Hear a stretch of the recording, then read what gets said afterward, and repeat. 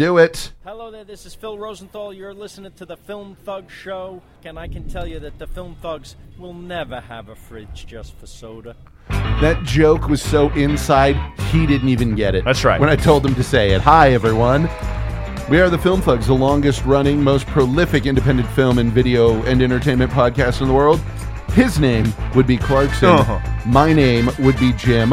And when our powers combine, we are the Film Thugs. And welcome to the show. I'm timing that out a little better. I'm getting there. We're getting that. We're getting that. This is your source for everything about us. If you want to... It's just a great fucking segue. Yes, it is. If you would like to hear more of our bullshit, you can check us out at www.thefilmthugs.com or at thelifemasters.podbean.com. Life Masters is where we life coach you. This is just where we talk about movies. Either case, please rate and review both of them on iTunes. Check both of us out. Check both of the shows out at Facebook, Twitter. They are the Life Masters and the Film Thugs, respectively, on both of those. And Skype us at the_film_thugs or the Life Masters on Skype, or dial 512-666-RANT, and you got us. Or you can just go to Patreon and kick us a little bit of money. Yeah. Just do that. Now, before we get going, I want my recommendation of the week, my Stone Cold Lock of the Century of the week, is every frame a painting on YouTube. Okay. That's what did the Kurosawa thing that I sent you, and I don't know if you watched any others on it. No. But they have shit like Steven Spielberg Oner, the long take by Steven Spielberg's use of long takes. They have the Kurosawa using motion. They have how Jackie Chan combines action and comedy. How Edgar Wright creates a visual gag. And it's like I didn't really realize the guy made the best statement about film comedy nowadays. Is we don't have film comedy. What we have is lightly edited improvisation. Yes. That's the best way I've ever heard it put, is lightly edited improv. It's people standing around talking about shit. Pretty much. Yes. And Edgar Wright is very good at stitching the joke in with visual stuff. Like they used... old school. I told my wife I wasn't going to drink. I got a big day tomorrow. Yeah, very funny. Or you could do what they did in the World's End, where it's like, you're not drinking? My God. Then pint, water. Visually nailing it. Or, when you show one character going from, moving to a new town, most comedies send out a B unit. Right. Film cars moving left to right, general landmarks, a few aerial shots, and slice it together under a poppy soundtrack so the audience doesn't get bored. Right. Or Hot Fuzz, where it is a series of quick cuts. Taxi, train station later, right. Train, cut to the phone, bars disappearing, showing all that shit in a funny visual gag that has a lot going on storytelling-wise. Yeah. You have catastrophic news coming on catastrophic news that's going to be important later. You can do what they did in This Is the End, where two characters are talking and then it cuts to a TV screen talking about a sinkhole opening up in another country. Right. Or as there is panic in the streets of London as people are being viciously, brutally attacked and eaten alive. Like, yes. Brilliant editing. How to do it. It's fantastic. It is. I cannot recommend it highly enough. So get on that. Mm-hmm. Why are you listening to us? Yeah. Wait. Yeah. After you get done listening to us. And then do that. Yeah. Yeah. Other than that, man, there's just nothing interesting that I've seen or has really happened this week. This has been kind of a dead week. Yes. There was nothing but work for me this past week. Yeah, yeah. We were going to try and see Hardcore Henry, but... Nope. No doing. Did not work. So I haven't paid attention to anything. It's just been work. Rumblings of politics here and there. But even the junkie that I am, was like, you know what? I don't care. Yeah, yeah. I know Ted Cruz is in New York. Uh-huh. Not a good place for Ted. Nope. It's not good. Well, he didn't mean when he said about values in New York. If you're explaining, you're losing. Exactly. So just take this one all the way. What I love is I follow Ron Paul on Facebook and how the Rule 40 which is going to be what's used against... The Ron Paul rule? The Ron Paul rule. Yeah, I love that. Because the fact that he's pointing out, it's... That's mine. Fucking Ron Paul rule. It's brilliant. They can change it at any time. Yep, and they will. And of course they will. It's going to be amazing. It's going to be amazing. This is one of those elections where everyone's like, according to this poll, Hillary will win by this much, and Bernie will, like, yes, of course. Yes, Don't. Would those be the self-same polls that said that Romney was going to win? Yeah. Also, to once again quote Ron Paul, Bernie, if memes and Facebook likes were votes, Ron Paul would have been president for the last 8 years. Yes. They aren't, so sorry, dude. Sorry. I want this election to be over because the way that the motherfuckers work, 2016's long, heated, disgusting contest will end, and the minute they declare a winner. So now it's time to look ahead to 2020. Correct. Because we are trapped in this vicious cycle, and I hate it. Facebook and Twitter, these are amazing tools. I love them. I think they have potential to be amazing. But unfortunately, they have turned America into a shitty version of an awful high school from a movie. I would offer a edit to that. Yes. They have given voice to an asshole.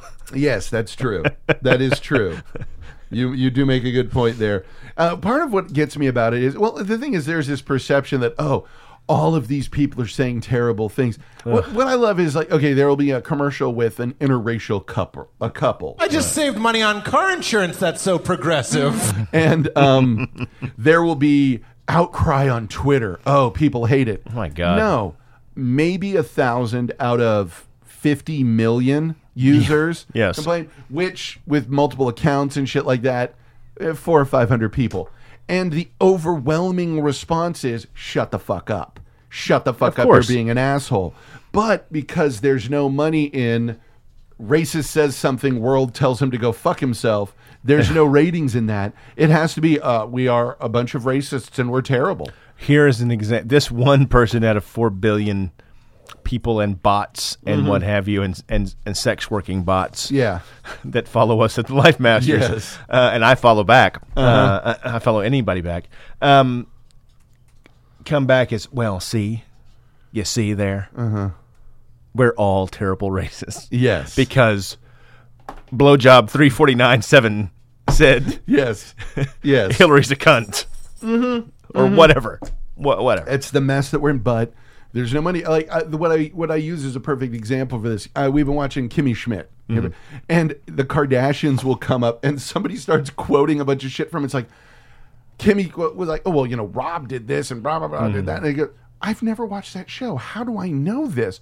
Oh, because it was on the Real News. Duh. All right. People who never watch any of this shit with them know about it. Here's what gets me: the ratings of the Kardashian show are decent for E. Yes. Which means canceled on a real network. Of course. Like canceled during the first episode. Yes. Like we go to commercial break and come back to a fucking Family Feud. Right. But it is, the pretty rich girls who were doing all this stuff. Yeah. They're the popular group. That remember in high school, the popular group where they were popular but nobody liked them? Yes. That's what they are. It is this bullshit, stupid high school that does not make sense. So, I don't know. Yeah, so there we are. We got all this shit everywhere. And instead of us being able to use it as a real tool for communication that should be eliminating all of these problems, it's causing more because all we're getting is, Twitter and social media might as well be called confirmation bias. We can push the door closed behind you if you want. It's just letting cool air in. It's just confirmation bias. Yeah. Everyone is awful. So, look, see, there was one comment that said that, blah, blah, blah, so we must be awful. We all must be awful. And, of course, when you have my outlook, you are.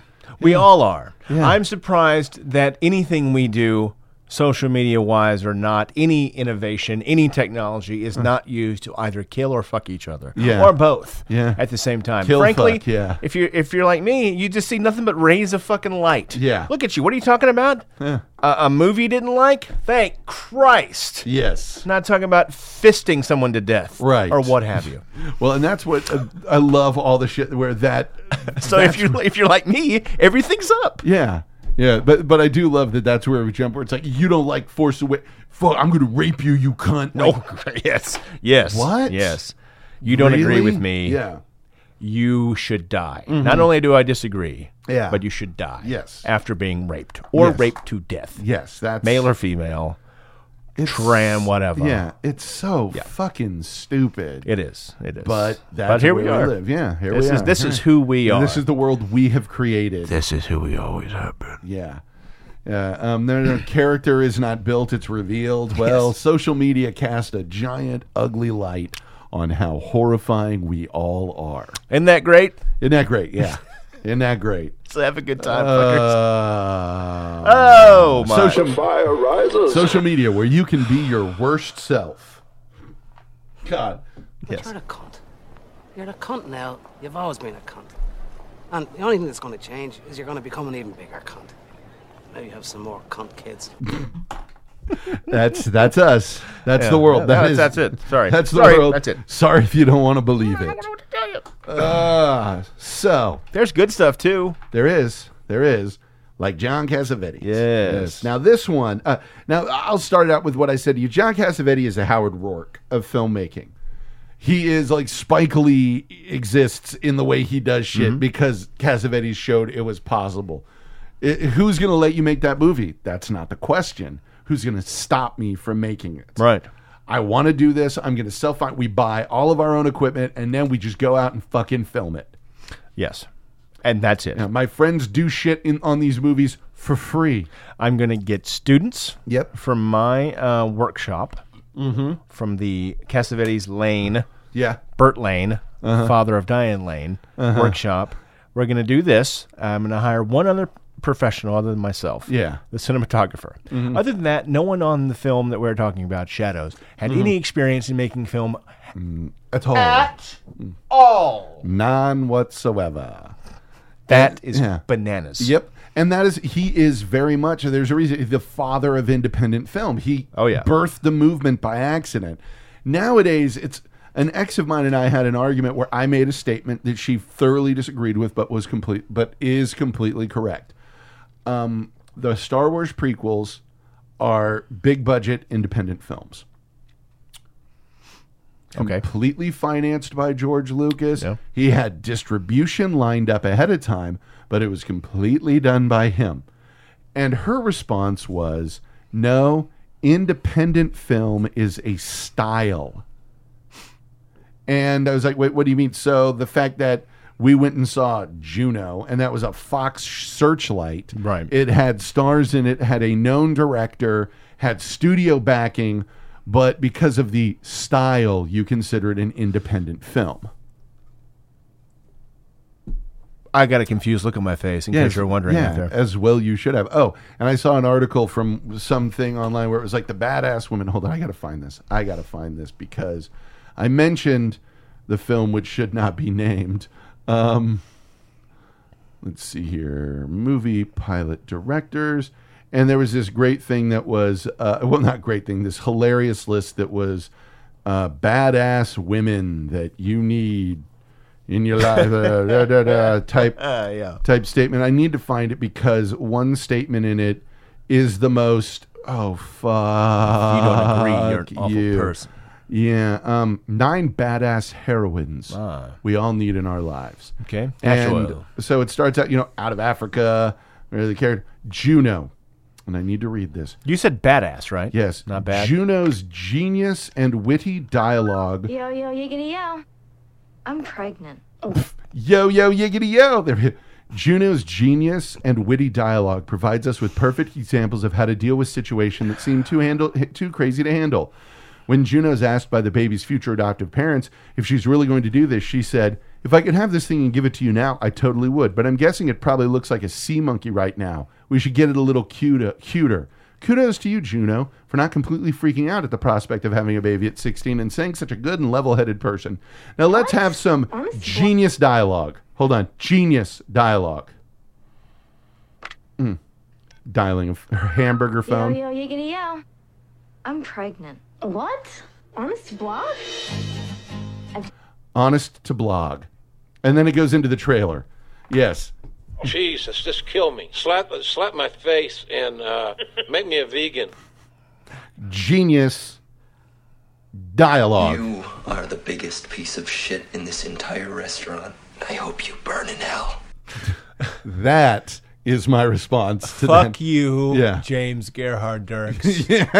Fuck you for putting yo yiggity yo directly into my brain, where it shall stay and fester and annoy not only me, my animals, and my wife. Honest to blog. Honest to blog.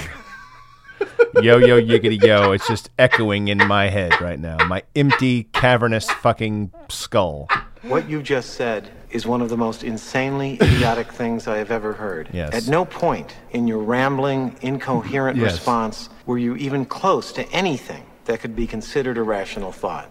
Everyone in this room is now dumber for having listened to it. I award you no points, and may God have mercy on your soul. That is my response to yo yiggity yo. Honest to blog. Yeah. So it is, and here's what gets me. It's such a brave movie because it tackles this. No, a studio found this is a topical enough topic that we can invest money into making it and doing all of this shit. Whereas Cassavetes said, I'm going to make a movie about jazz musicians and an interracial relationship. Question mark. 1959. Question mark. Yeah. John Cassavetes, the Cassavetes Lane Drama Workshop was established solely to counter method acting that was taking over New York stage and screen, apparently. And he just said, well, let's see if I can do a film that where the story evolves from the actors, not the other way around. Nice. Initially. Yeah. And then apparently the 1958 cut of this was way more... Bebop jazz. Yes, if you can believe, even more than what we just watched. Just very... Some critics called it unfinished. Yeah, I can this see one that. felt unfinished. It felt unfinished as well. But kind of, and this is going to sound like the snobbiest, pretentious film thing I've ever said in my entire life, but I actually know what it means. Like the... Whoa. Nothing? It's there not that bad. Yeah, you're good. Yeah. It's not that bad. I set it up too much. That was weird. Yeah, you did. Kind of like Cinema Verite did in France, where everyone went, you can't do that. Yeah. And he did anyway. Uh-huh. Same thing happened here. Yeah. This was our version of that. Yeah. Because it was just, I'm just going to do this. Yeah. And see what happens. Uh-huh.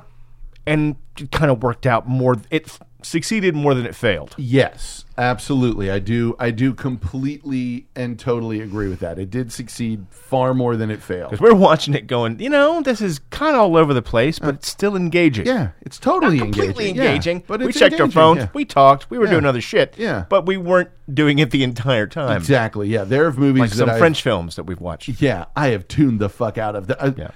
After 400 Blows, which we were in the whole way. Oh, yeah. The rest of those movies couldn't hold your attention the whole time. No. I mean, they were there. It just kind of comes decent. in. Yeah. And then and loses you. Yeah. This, it definitely felt unfinished. Yeah. But I think that was much in the nature of what they were going for with it at the time. Here's what's weird. So we talked about this some. Like, the idea of interracial romance being a big deal. I get that there are some people who are still, it's not really my thing. I'm not totally... Okay, that exists. But that is so minimal by comparison, especially to the time when this movie was made.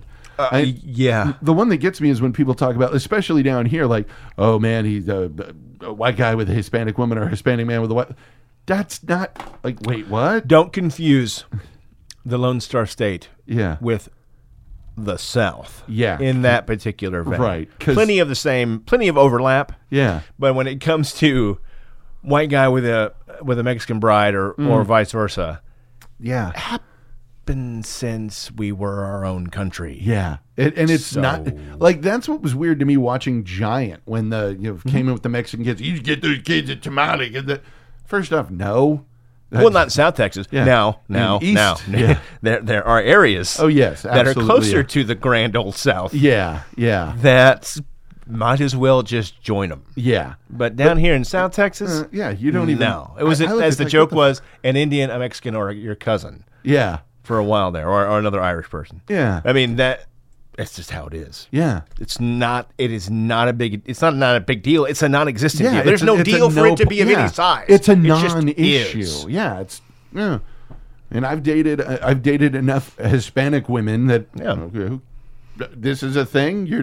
And it's because there are so many white and Hispanic people that it's a numbers game. It's not possible for it to be avoided. They will, but it's also not something that they just look at you and have some sort of imagined progressive ideal of, I'm colorblind. I just saved money on car insurance. That's so progressive. It's colorblind. No one sees anything. Of course they see the differences. Yeah. Of course they're vocal about the differences. Yeah. And of course we break each other's balls about the differences. Here's the thing. We don't kill each other over the differences.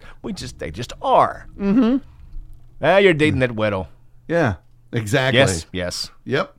Yes, she is. Yes, she is dating. I'm as widow as they come, man. Yeah, that's right. And it's a non-issue to a point that we can make jokes about it, and it is just a funny joke. It's a joke. Yeah. But hey, you're different than I am, and that's okay. Yeah. Ha ha ha ha ha ha. Uh-huh. Your food is East awesome. Texas, yeah. You're going to get shot. Yeah. Probably. That's very true. And by you, I mean the white guy. Yeah. Go to Viter. See how that works. Yeah. But I just look like I belong there. As we've said so many times, it's like, the fact that interracial, that's like a love child, or, they're divorced.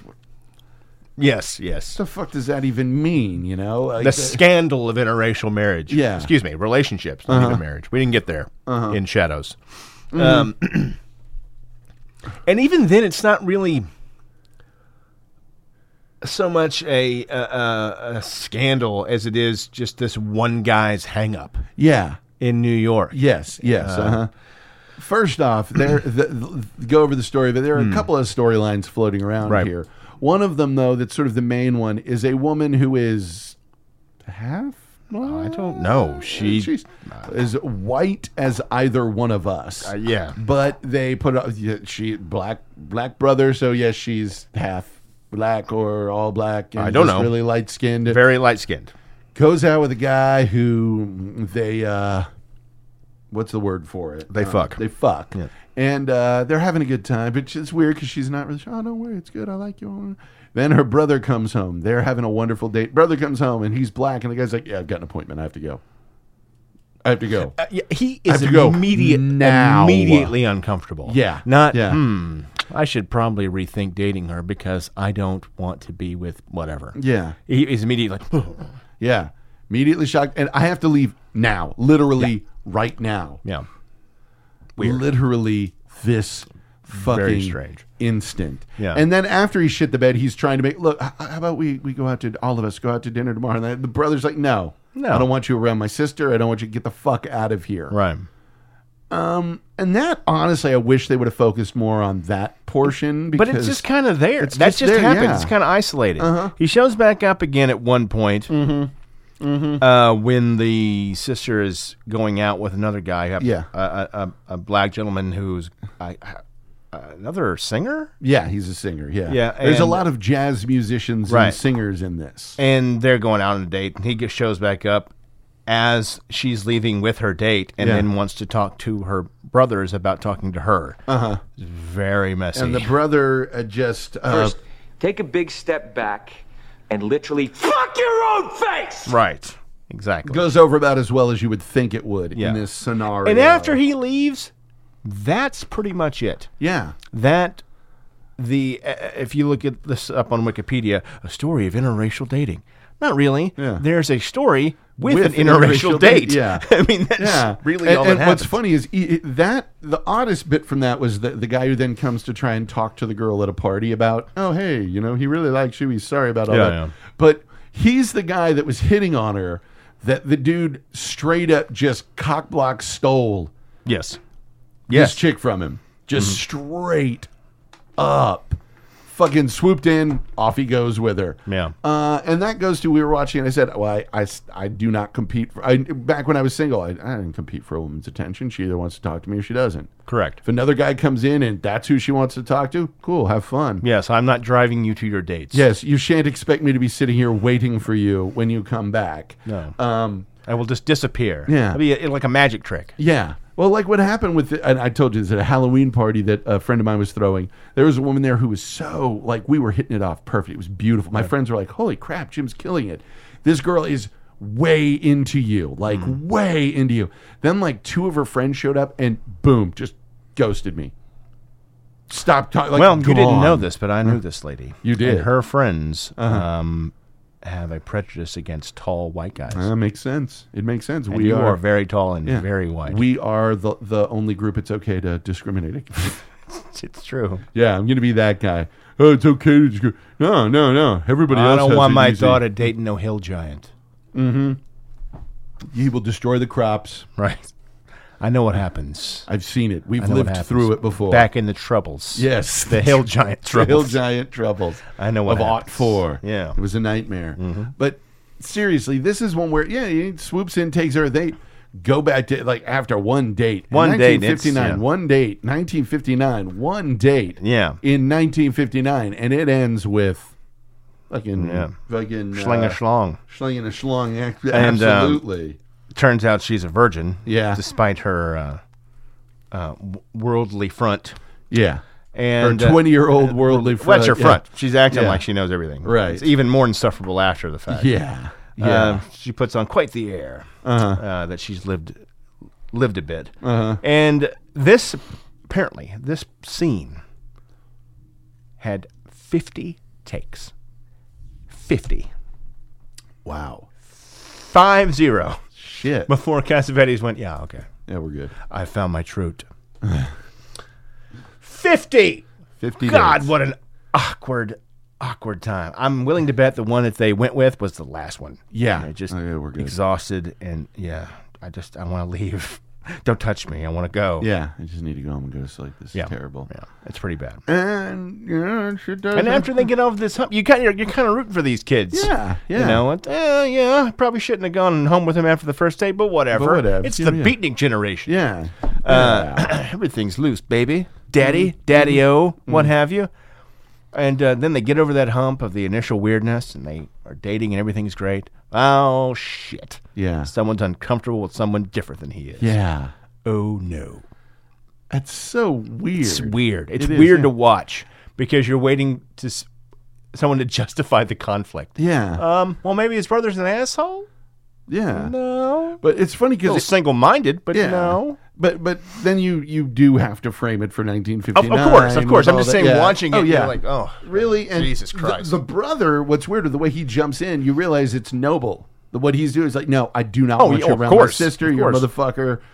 No, we're done here. You're gone. No, man, no. I'll take you both out to dinner. I don't want to fucking know you. Yeah. You showed me your ass immediately upon meeting me. Instead of sucking it up, playing it cool until you could make an exit and then be an asshole. Right. Or maybe, Yeah. try some self-reflection and get over it. Yeah, try not to be a dildo. Instead, this guy is a dildo. And then try. Here's the thing. Here's what I've learned in my 40 years. If you are reactionary, you oftentimes have a mess you then have to go and clean up. Yes. If you are calm and think about what you say and do before you either say or do it, you most often do not have a mess that you then have to go and clean up. Right. And that means no extra work. Exactly. That's what life's all That's about. what it's for me. about, kids. No extra work. No extra work, and keep the phone from ringing. Exactly. That's what I do in my professional life. Yeah. I try everything I can possibly do. Yes. Everything to keep the phone from fucking ringing. Yep. Because if it's ringing, chances are there's a problem. Yep.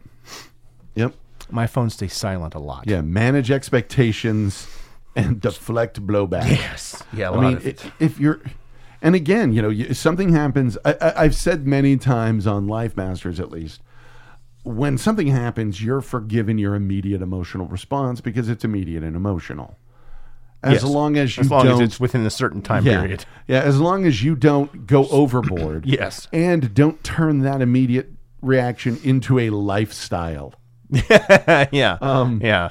Because if you're, oh my God, I'm hurt. How dare you? How dare you? And turn that into now I'm pissed for an hour.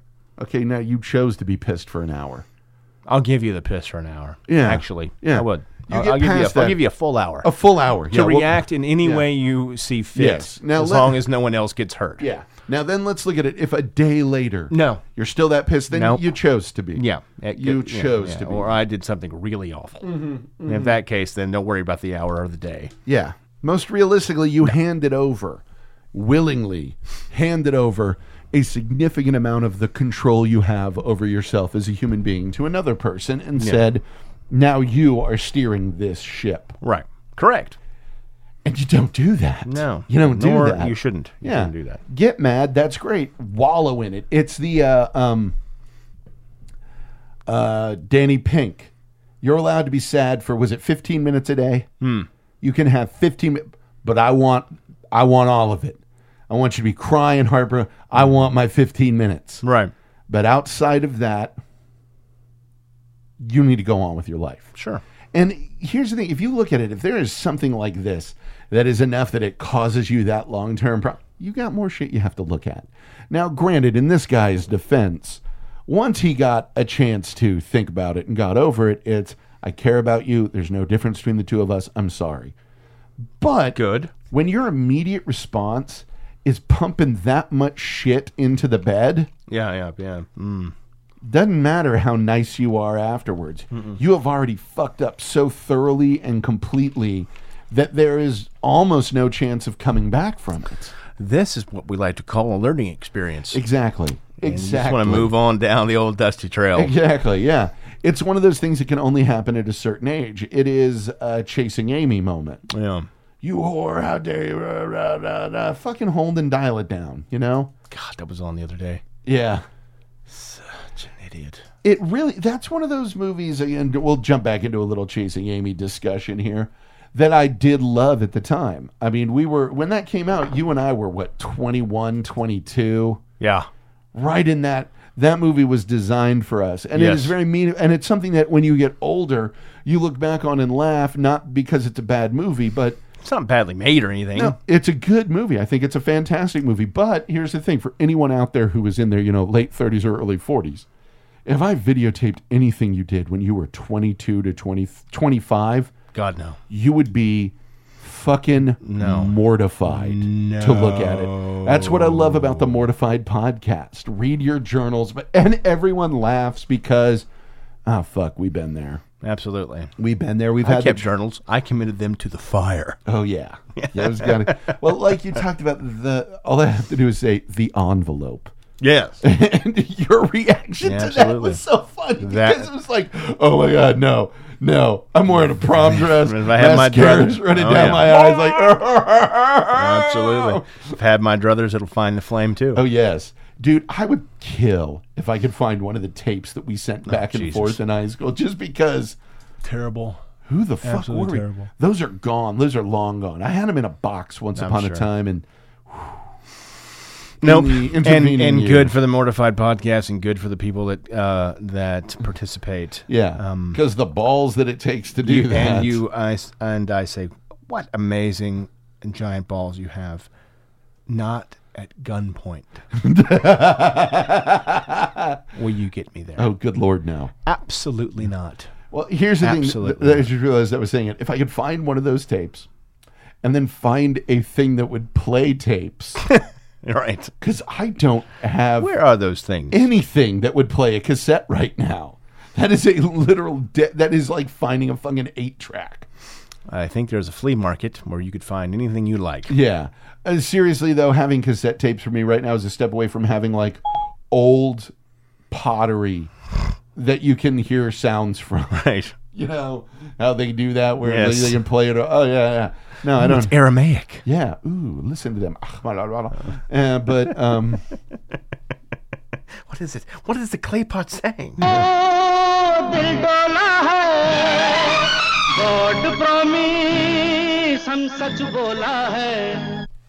Nice. But this, it's weird because it is such a. It's people from. You ever look at like old footage of or old pictures of like college football players from the 50s or the 60s? Mm-hmm. They all look older than we do. Yes. They're like this 45-year-old, sort of balding 20-year-old. Yes. People back in those days looked older than we do now. Yes. And part of what made this movie so odd for me is I guess if I'd watched it at the time, I'd be like, oh yeah, it's a bunch of 20-year-olds. I'm looking at it now, and this looks like a bunch of people who were too old to be having these issues. Yes. Everyone in it looks way too odd. old. But I realized, no, everyone in that movie was 15. Yeah. Like, what? Holy shit. Yeah, 15 years old. They were living in New York City. Yeah, don't you people have jobs? Yeah. You don't do anything up till 5 a.m, smoking cigarettes and talking about nothing. Exactly. You're 20. I see. Those were the days. Yes. Those were the fucking. Aren't you jazz musicians being musicians? Yeah. Good God, you talk a lot. Yeah. Come on. Go Yep. out there and make music. Exactly. Social music. Social music. Change everybody's minds. Maybe. Maybe not. Maybe fuck yourself. Yeah. I don't know, man. It's one of those where it was interesting. It was more of an interesting, like, wow, that is what the world was like once upon a time. Yeah. But the fact that this movie very much was jazz. Very much was jazz because lines come in, lines exit, these characters hit, you don't understand why they're there, and then their storyline just sort of stops. Well, the original cut, the soundtrack was largely Charles Mingus. Okay, yeah, I can see that. And like 4 hours of music or something Charles Mingus did for this. I may be off there, but whatever. Say he did 15 minutes. Charles Mingus did 15 minutes for a movie. It was all this Charles Mingus music, and when he redid it and reworked it in 1959, cut the large swath of it just out. Okay. So it makes that, well, this is jazz, harder. It's true. I absolutely agree with what you said, but it makes it that through line harder to grasp. Right. Where it's just kind of random shit happening, rather than people that are excellent at what they do being random. Right. Well, mentioning Mingus, I have a funny story about that. My buddy Adam Knowles, if anyone listening is a student at Drexel University, if you know Dr. Knowles, he's an old friend of mine from college. He's a guy who's lived like, this cat has had an interesting life. Right. He, when he was a student at UT, he liked making guitars. Okay. So he took some time off and went and made went to a guitar making school. And then he went to grad school in Germany, and now he's got a PhD for writing about Heidegger. And he's like, nice. Holy shit, this guy's all over it. But one of the people at the guitar school lived in New York, was a musician, and lived like next door to or downstairs or upstairs directly from Mingus. Nice. And one night, he and his girlfriend were smoking pot, getting high, blowing dope, and knock on the door, and it's burning trees. Yeah, it's Mingus. Asking to like borrow a cup of sugar or some shit like that, borrowing something and Mingus gives it to him. Mingus goes, catnip, and walks off. Jesus Christ! Oh my God! First off, I would tell that story to every human being I met for the rest of my life. Strangers. Hey, how you doing? I'm Jim. Let me tell you about the time I met Charles Mingus. He just said catnip, because that was smoking trees. Yeah. How fucking great is that? That's fantastic. Holy shit. That is happy forever. It's like I met Kurt Vonnegut and he said, so it goes to me. All right. What? Yeah. Damn. Awesome. Really? It's a fake story and that's amazing. I know, yeah. He talks like that all the time. Hello, I'm Kurt Vonnegut. Screw you, Vonnegut. I actually met the woman I work with, the art teacher, is friends with from college with Chris McQuarrie's storyboard artist, and talked about how funny he was. And after the whole thing, I was like, "Hey, I have a story about meeting Chris McQuarrie that you're going to love." He goes, "All right, go ahead." He said, "Awesome Film Festival. He did this whole thing. I kind of gauged his sense of humor, and I walked up to him, and this is truth, by the way. I said, hey man, Usual Suspects got me laid for the first time. And he went, outstanding, and then stood there and talked to me. And I was like, and he goes, that is the best. First off, yes, that was the perfect way. The perfect icebreaker. And I go, I'm on the bet. If I met him today and told him that, he would remember it. Probably so. Anything else, he probably won't remember anything else. But the guy who walks up to you, you got me laid for the first time. Yes, let us talk and be friends. Absolutely. But that dude evidently rewrites on he did rewrites on Force Awakens. He's on. And he was about to leave Hollywood. He was about done. Won Oscar for the first script he wrote, Usual Suspects, and was going to then just sort of downhill, kind of struggled. Right. And Tom Cruise picks him up for Valkyrie, and now fucking rocket ship. Nice. Valkyrie to Jack Reacher to now he is the go-to for the Mission Impossible movies. Like, fucking hell, man. That's how you do it. You got your shit together, son. Well done. But no, but this, like, Cassavetes is one of those directors where it's like, no matter, kind of like what I said with Spike Lee, even if I don't like the movie, I respect the balls that it took to make it in the way that he made it. I have this running joke with myself about people like this, people that have some sort of political feeling one way or the other on talk shows. Right. They'll call in and say something just obvious, that they've been thinking about for a week, waiting to get into whomever, whatever talk show, Stern or Rush Limbaugh. Like, and then the host is like, yeah, got it, because they've already thought that, they've already said it, 1,000 times.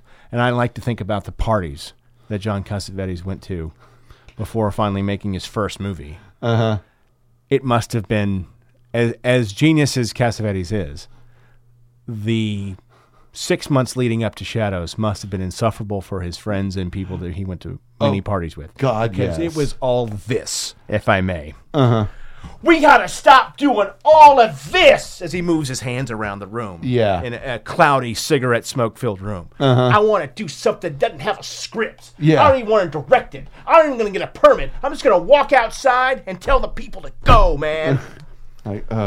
Multiply that conversation, statement, by 3 hours. Yes. Just that. I like that you were the only one. Well, no one else gets this. Just goes on and on and on. And Whitley Strieber called in. Art, John Cassavetes wants to make a movie that's not a movie, and he wants to do it without doing anything.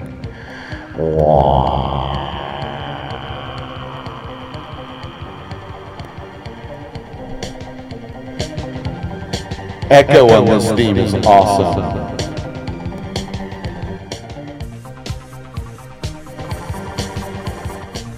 For those who don't know, I don't need a script, man. Yeah. I want to let the story come from the actors, but they're not writers. It doesn't matter, man. Yeah. We got to stop doing what Hollywood wants us to do and just do what we want to do. In fact, I don't even want to do it. And everyone's reaction. Yeah, good luck with that. All right, John. Yeah. Aren't you on TV show? Shut up, man. Yeah. It's how you got to feed Rome, man. Gina understands me. Yep.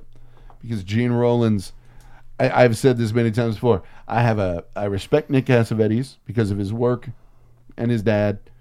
I fear him because of his mom. Yeah. Because that man is half Gina Rollins. Yeah. And right now, Gina Rollins could kill me graveyard dead and put me deep in the dark, dark ground. Yeah. Without fucking breaking a sweat.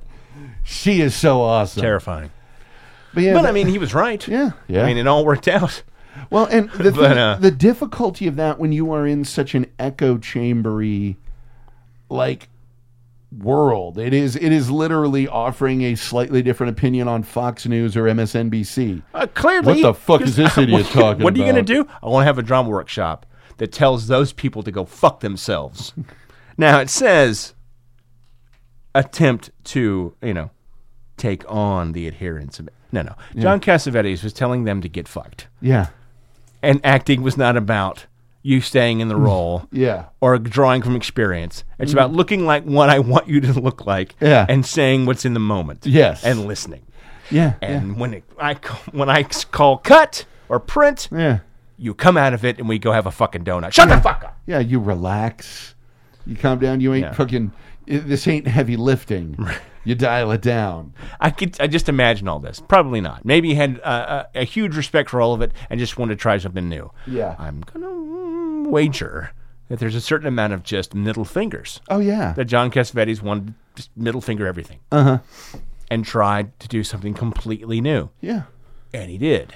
Yep. This could have been a fabulous failure. I'm not saying it's a really great success, really, but it's one of those things where in what it led to and all of that, it's one in legacy. It is the most successful. There you go. It's sort of one of my favorite statements about like influential musicians is Velvet Underground should be listed as possibly, if not the most influential band that's not the Beatles, it's one of them. Right. Because they released an album that sold 30,000 copies.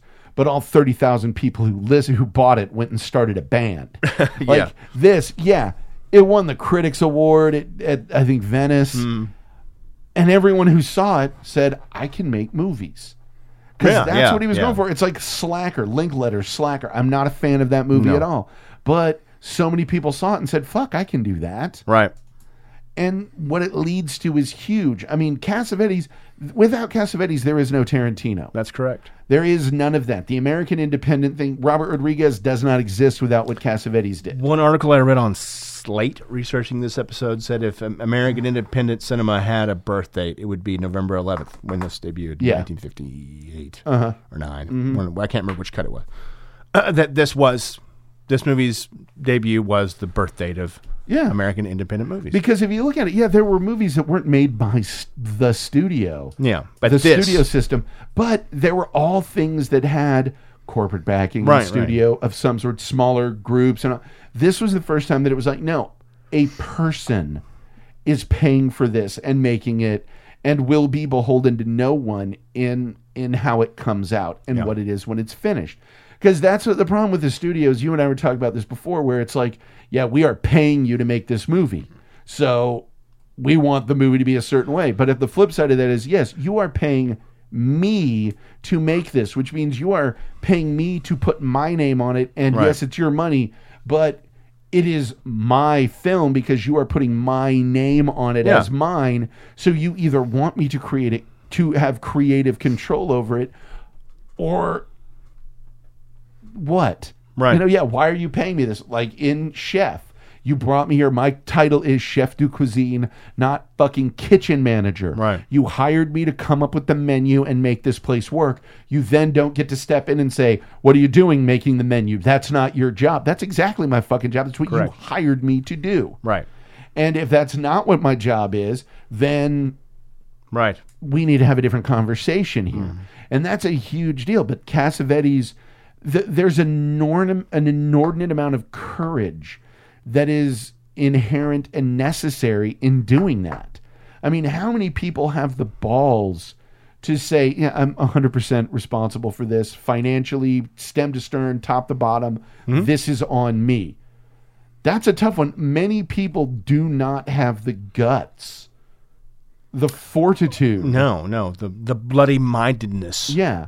It's a Boondock Saints thing where it's like the question isn't how far are you willing to go? It's do you possess the fortitude to go as far as is necessary? Right. And that's a big question. How many people do have the guts to go as far as is necessary with something like this? Especially when it is your fucking money. Yeah. Going into it, because that's... He got $2,000 from just people he asked money for. Yeah. And other than that, along with little donations hither and thither, basically his TV work and what he did before, his paychecks floated this. That's crazy. I mean, Wells did shit like that, but he always had a connection to the studios in doing it. He didn't pay for a lot of the shit himself, but not in the same way. Not only that, but Wells had a script. You bet your ass. Yeah. He had something there. There was a rough outline. At the end of this film, it says, this was an entire... what you just watched was an improvisation. Yeah, that's a bit of a stretch. Yeah. There was an outline. There's some things that were pretty scripted. But the fact that that's how it started as... Well, and we're just going to do this. I'll even argue that it is improvised, but it's not a first shot improvisation. No. We're going to improv. Okay, the scene. God knew it was rehearsed to death. Yeah, and it was all improv rehearsal until it got to where everything is. Yeah, because nobody throws out supercilious. No, in their first pass at an improv on something. But the guts that it took to do that, because seriously, when you're putting up the money, it's... And, I mean, the number of his friends that Cassavetes even said for most of his movies after this, yeah, these are people who are not getting paid to be in this movie. Yeah. And they're doing it because they want to be part of something that has this level of freedom of expression and control over what it's going to be. And that's what sucks when you are working within the film studio system. Mm-hmm. You do not have freedom. No. You do not get to do shit. I mean, look, fucking the Batman movies, the original Batman movies, from the Tim Burton up to Schumacher. And Schumacher's like, yeah, they're brought in toys, and we're having to design shit based around toys. Right. Because when a studio is betting that much money, and it's getting worse. Because it used to be, the studio's going to, if we're going to put $25 million down on a movie, we expect something. Absolutely. Now it's, if we're going to put $250 million into making and promoting this movie, we better damn well make $1.25 billion back. Yes. Because and they should hire accordingly. Exactly. And hire people that know full well, you are going to be like Zack Snyder in Batman Superman. Absolutely. You are going to be doing shit in this movie that is based off what we are telling you to do, because that's the product you're working in. Because did you see the number? Yeah. The fact that it's worth a shit at all is kind of a miracle. Uh-huh. But again, like if you hired Zack Snyder, like, wait a minute, this is highly visual. But then what's funny is when you look at it, it had a great opening weekend, but the fall off of course, has been so massive that they're retooling shit that they're working on, because they're like... Well, they apparently doing some reshoots on and some pickup stuff on Suicide Squad to add a little bit more levity. But to say that it's a complete sea change is it's not a sea change. The fact that they are reacting, though, and they're changing based off of the they're reacting because of all that money on the line. Yeah. They have to. And that's they think they have to. Yeah. Suicide Squad, I think, is going to do well, because it looks like a good movie. It looks enjoyable. Yeah, I think it looks fine. I don't expect any blockbuster situation. As I look at it with that movie, if it is a fucking hair short of Bananas, I don't think it's going to be any good. Now I want bananas. Yeah, I just got bushels of fucking bananas in Batman and Superman. Yeah. Now I want bananas. Yeah. I'm looking forward to more bananas. It has to be Deadpool levels of bananas. I just want bananas. Yeah. I want bananas from you. I want things I can't expect from you. Exactly. You got to throw me curveballs and all that shit. You're delivering wackiness. Yeah. And I'm more, as I get older, more excited about things that frankly surprise me. Don't make a goddamn lick of sense, but are entertaining. Yeah, something that is entertaining and surprising. Yeah, it's an explosion that I didn't expect. Yeah. What the fuck was that? Holy crap. Fantastic. Watching Deadpool, the opening credits alone on that, I am not going to know what to expect in this movie. Right. At all. That's good. That's a good thing. Yeah, and that's what we need. That's what we want, and that's how it should be. But with Cassavetes, it was such a totally different thing. With Cassavetes, that is buying a... that's buying a Coltrane record. Uh-huh. You know the vibe you're going to get, but you also know he's going to be everywhere on it.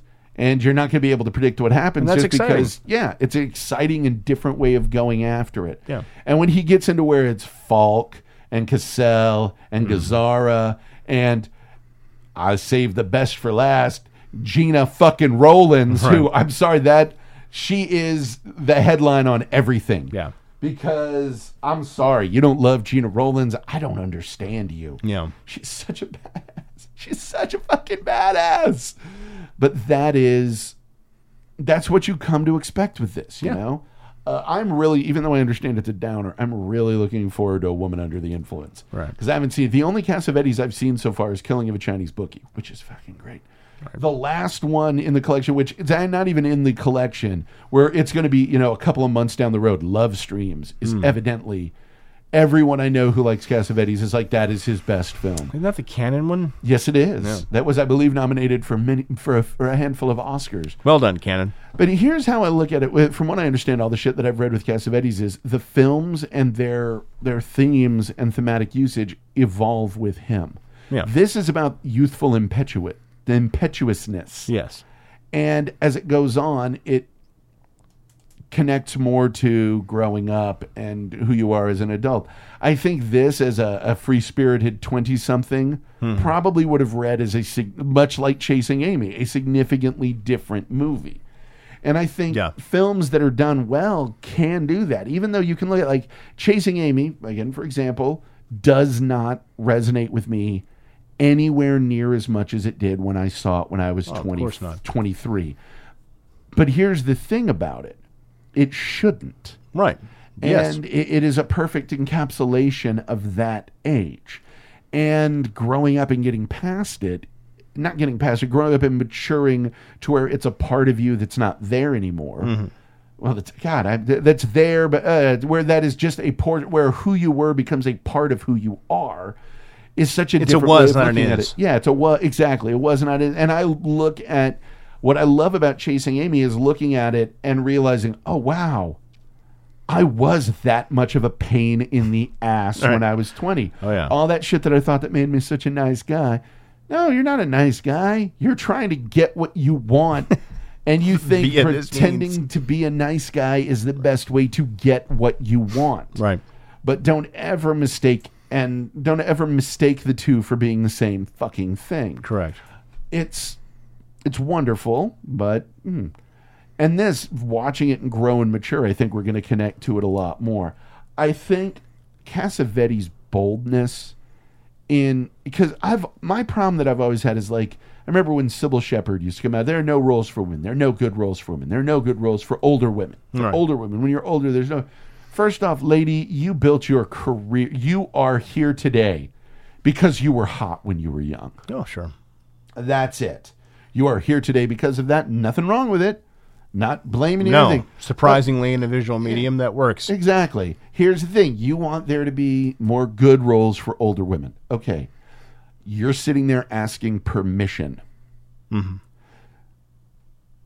Cassavetes saw a system that was making movies he didn't think were good and he didn't like. Yep. He did not sit there and ask for someone else to change it or ask for them to give him permission or money to change it. He said, I don't like this. Fuck it. I am going to change it. I'm going to put my money on the line. We're going to get actors. We're going to get a script, all of that, and it's going to be on me. You make enough money that you could find a female writer your age who's written a script that you could star in, and you could put it out as a low budget. Yeah. But what you're saying is, I want an easy way for me to be back where I was when I was the hot 20-something. Right. Instead of saying, okay, I am going to take a chance. Because when you're asking permission, it's very easy for the people you're asking to say no. Mm-hmm. But when you're the one doing it, then you get to make all of those choices. But you have to be willing to take the hit. And that's why I go to whatever you feel about Spike Lee. He went to the studio and said, yeah, I want to make this movie called Bamboozled. Here's what it's about. And they said, oh, no. Right. You know, make that. He goes, oh, I'm sorry. You heard a question in what I said. Mine was a statement. I am going to make this movie. Right. You're not going to pay for it? Fine. I'm still making this movie. Right. I don't need your permission to do it. And especially now more than ever, we are in that stage. You got to be willing to take the risk. And yeah, taking the risk is being the one to make it. Yep. But if you cannot ask somebody else to fulfill your dream for you. No. Because they're not going to do it. No. And even if they do, it's suddenly, first off, it ain't your dream anymore.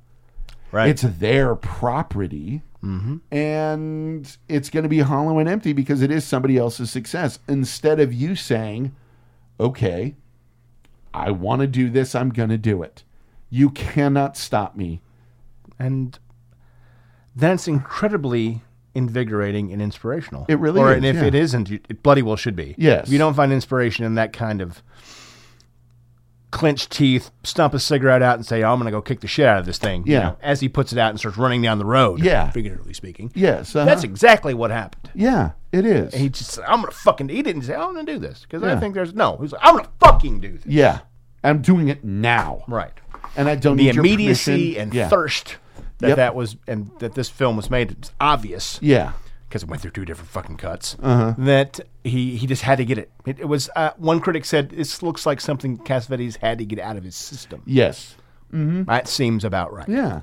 Good, bad, whatever. Yeah. I don't even think he gives a shit. No. Just like, no, I gotta. I want to make this movie, and that is, I think, the big takeaway. Where it's like, we wanted to have a way to express ourselves. We found a medium. We were listening to podcasts and saying, I still remember, I can tell you exactly how this podcast happened.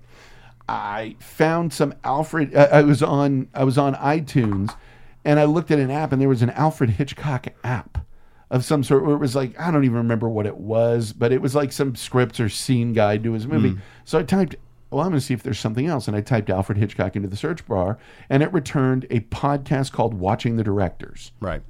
And I listened to that, and I listened to everything on it, and I called Clarkson, and I said, we need to do a podcast. We can do this. And I started listening to a bunch of other ones, and now it's all I listen to. Right. But I said, we can do this. And the beauty of it is, because it is an inexpensive thing to do, we will have total control over what we do. No one will be able to tell us what we can and can't say or do on it. It's ours. Right.